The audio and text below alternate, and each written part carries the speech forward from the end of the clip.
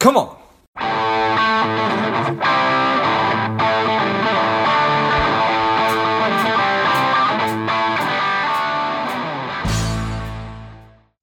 Well, Leftfoot, this is George G, and the time is right. Welcome to today's guest, strong and powerful Roger Corey. Roger, are you ready to do this? I'm ready. Let's go. Let's go. Roger is the founder and CEO of Market Forecasting Academy. It's a leading trading education platform with over 1,500 paying members.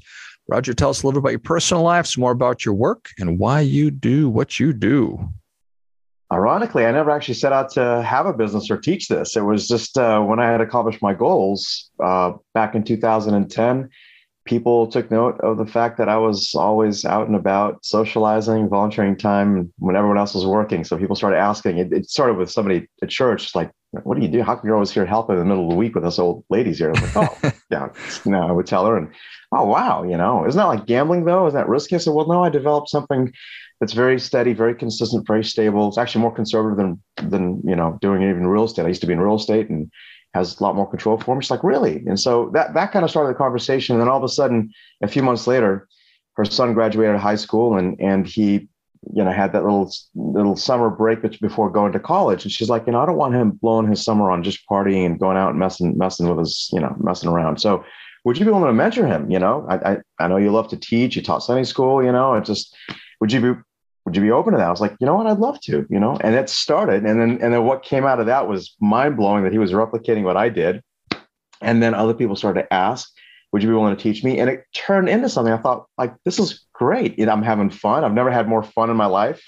It's been very fulfilling. And so that snowballed into today. Probably 90% of our clients are word of mouth referrals from existing clients. And I think there's probably a typo there. At the time when this was written, I think when you got the profile on me, we had over 150 students, not 1,500. So I apologize for that. But because I take very personal care with each individual. So I'll do an evaluation, make sure that they have a good circumstance situation that's going to be conducive for them to be successful. And I'm very personally involved with my clients. I'm not set up to just take on the masses because I think people really need the accountability. And since this kind of fell into my lap, it wasn't an intentional thing. I take a lot of joy in actually being involved. So that's why it's been kind of limited. But people are free to go through the information that we provide. And then if they want to be part of it, they get to apply and have an evaluation to see how it goes. But that's kind of what led me into teaching and developing Market Forecasting Academy. It just started with people asking, hey, could you teach me? And it's been a great run. It's been an enjoyable thing. Awesome. So you said that you accomplished your goals in 2010. What does that mean? So I didn't want to have to grind and always be involved in where I had to always sit for the markets and be glued to the screens. I built my account up to a level where it didn't really require me to be engaged much at all. And then now I teach people, I learned some things along the way. I say, hey, use this as a springboard, because to do this right, it's kind of boring because you're sitting here, you're learning a process of how to analyze the market where the real-time demand is versus where price is. And that people don't realize often that price really is a lagging indicator to where the demand is. Price is always following demand. Demand moves first, price moves after. So when you figure that out, all of a sudden you realize, okay, I've got a process. Well, that process enables you to start to be ahead and be a little more in control. And the consistency of the outcomes allows you to compound pretty rapidly. Well, when that occurs, now you've kind of, utilized a part-time effort to replicate a full-time, result. Now, I tell people the next phase is keep going and then take the abundance, put it into passive income yielding investments that replicates your need to even be in the markets. So then you don't have to necessarily come to the markets and, apply, trade all the time and be, always focused on trying to cash flow the markets. So that way you're never coming to the market with a need to trade, but you actually come in because you want to, because it's an enhancement. And I actually, in my interview, I won't take anyone on who's desperate or who's kind of in a situation that's going to be putting pressure. They can't come to this needing to do it. They have to, they have to be in a place where they want to do it. And so they have a primary income usually, or somehow they're taking care of their needs without needing to come to the market for that. And that's a much healthier approach. And unfortunately, a lot of people kind of don't realize that about the markets. It pulls the wrong emotions out of you. And if you're pressured, it's going to be very hard to stay focused on what you need to do. When you read about and see the growth of platforms like Robinhood and those kinds of and interest in trading, what kind of goes through your mind? I get this gut wrenching. It makes me cringe, because people are driven by the excitement of those things. They hear somebody made a lot of money. What people don't realize is you need to be able to have a process that delivers a very consistent outcome, kind of like flying an airplane.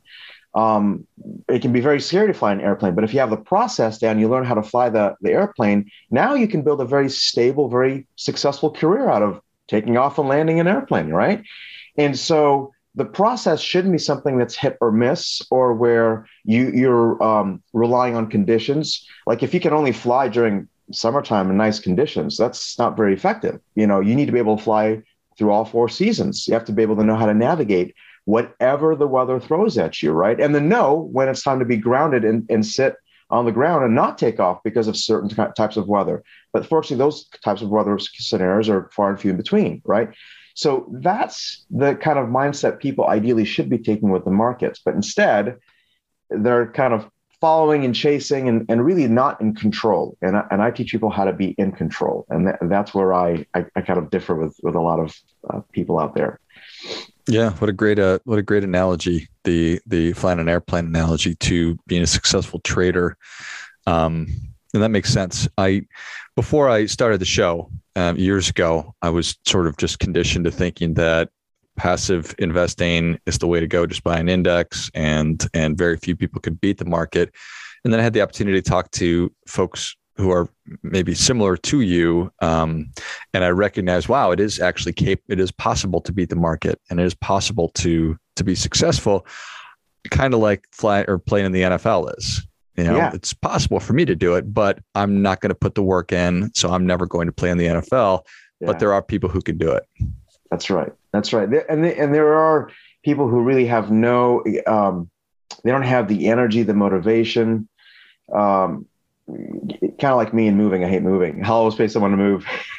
I don't care, you do the work, there's some people really need to do that. And I get it. And, it's unfortunate because in the markets, you really want to have the ability to control your outcome, because no one's going to care about your money more than you. Right. And I think it's really, I always encourage people, look, if you have a financial advisor or money manager, that's fine. But if you learn how to analyze the market, you can be empowered in such a way where you can know, because, what we do is we show people where real-time demand is. And demand, since it shifts before price, we now have the ability of consistently for years now forecast in front of a live audience when the market's going to crash within like 1 or 2 or 3 days, like in a very timely manner before it does.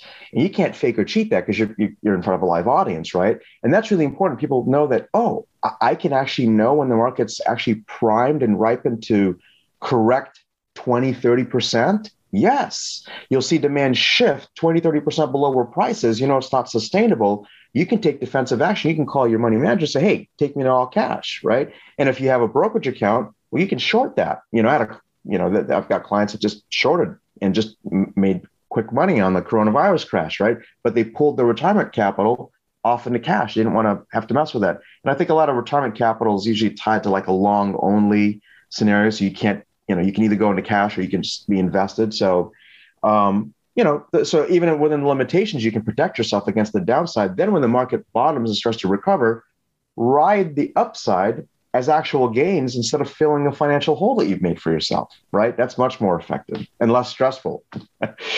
And a lot less stressful. Yeah. How has the demand of price, whatever the right term is, the lag, is that sped up over time? Is it the same as it's always been? It's fascinating. So what happens now, it has kind of sped up. It's gotten kind of more volatile.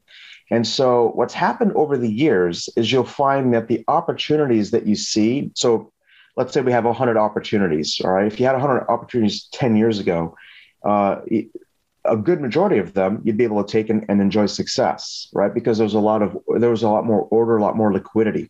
Nowadays, you don't have the same liquidity. The liquidity is very shallow, so it makes it very unreliable to be engaged. And so my analysis model actually highlights where there's not a very good probability for follow through. So we can forecast the market, but along the way, what can happen, the kind of volatility is going to jolt your nerves.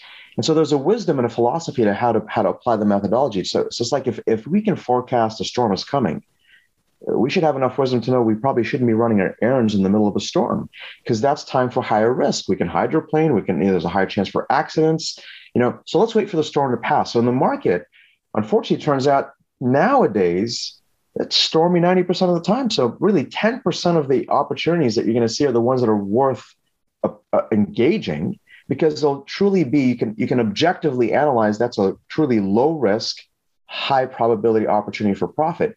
Whereas the other ones you can forecast, okay, I know it's going to go from point A to point B, but what's going to happen along the way?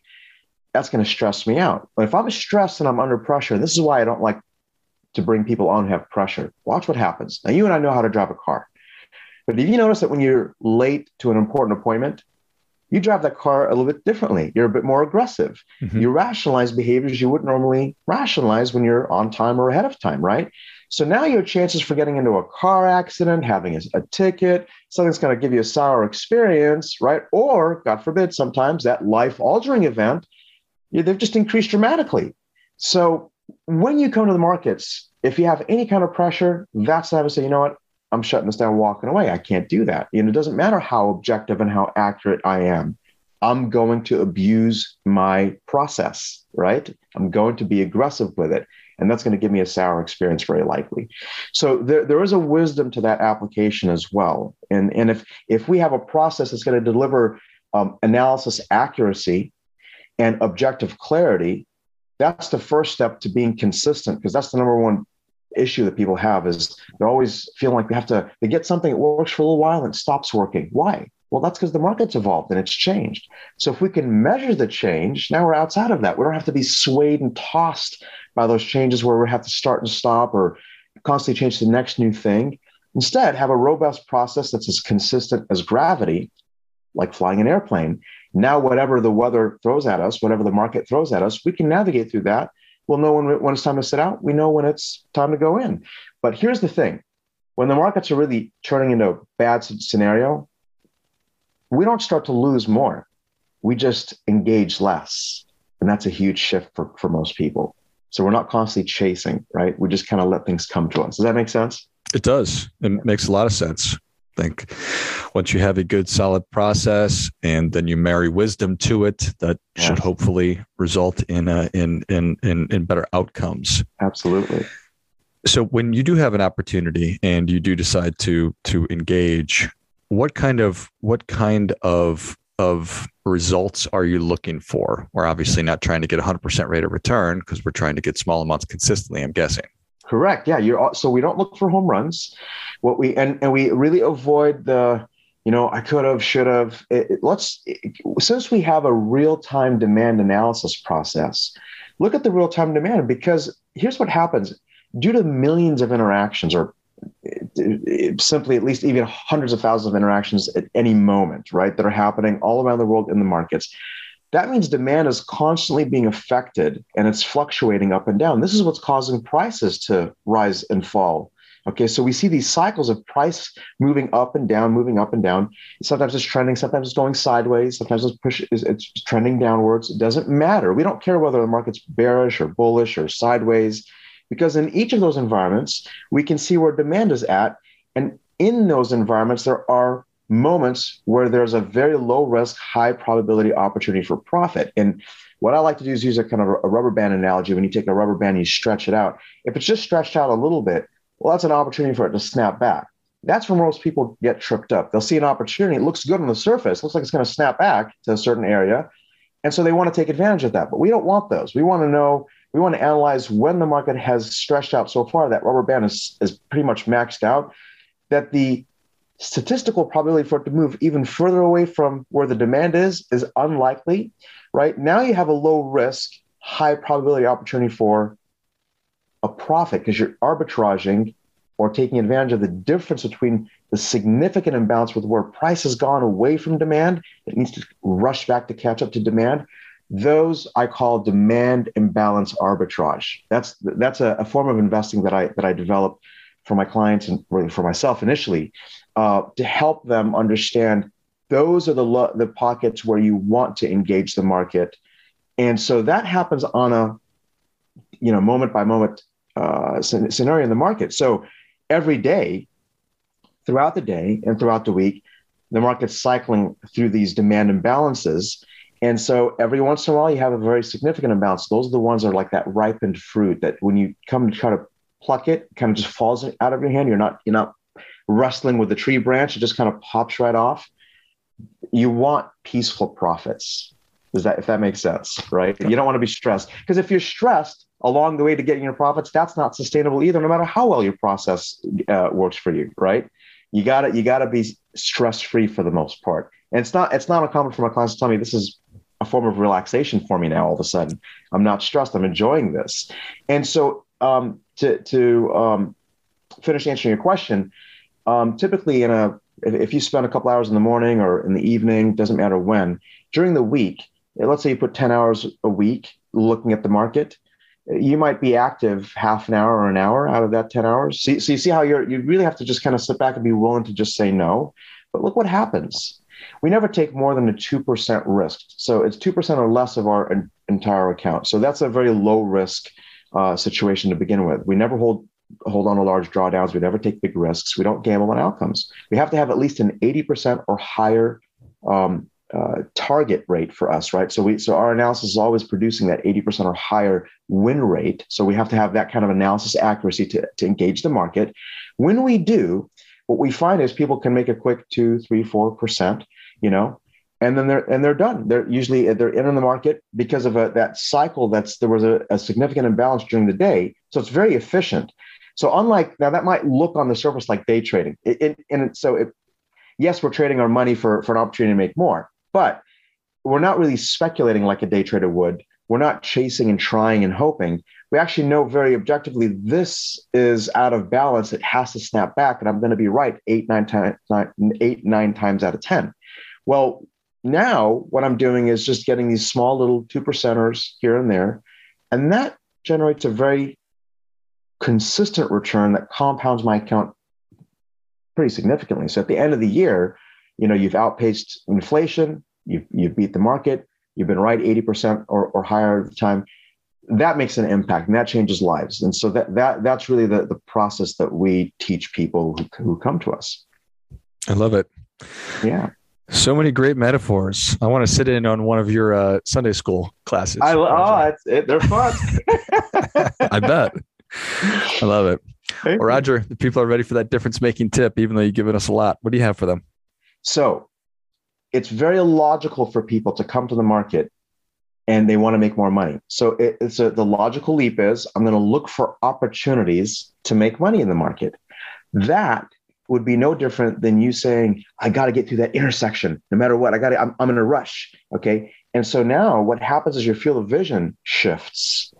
And now you're so focused on the target of, I want to make X a day, I want to make X a week, or whatever I want, the goal becomes some kind of outcome versus a process-driven goal, right?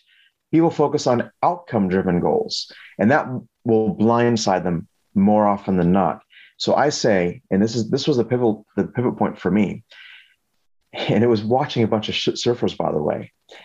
And I realized there was 2 surfers out of 17 that were not taking very many waves. And I thought they were amateurs watching the group of 15, surf, but they were crashing and burning and taking every wave they could. But the 2 on the side, after about an hour and a half, I realized they didn't take very many waves. They would take very few, but when they took a wave, they would have a great ride. I was like, wait a second, those are the pros, and they have a way to filter out which waves were not likely to give them a bad ride. And instantly I realized that was my epiphany, my life-changing moment.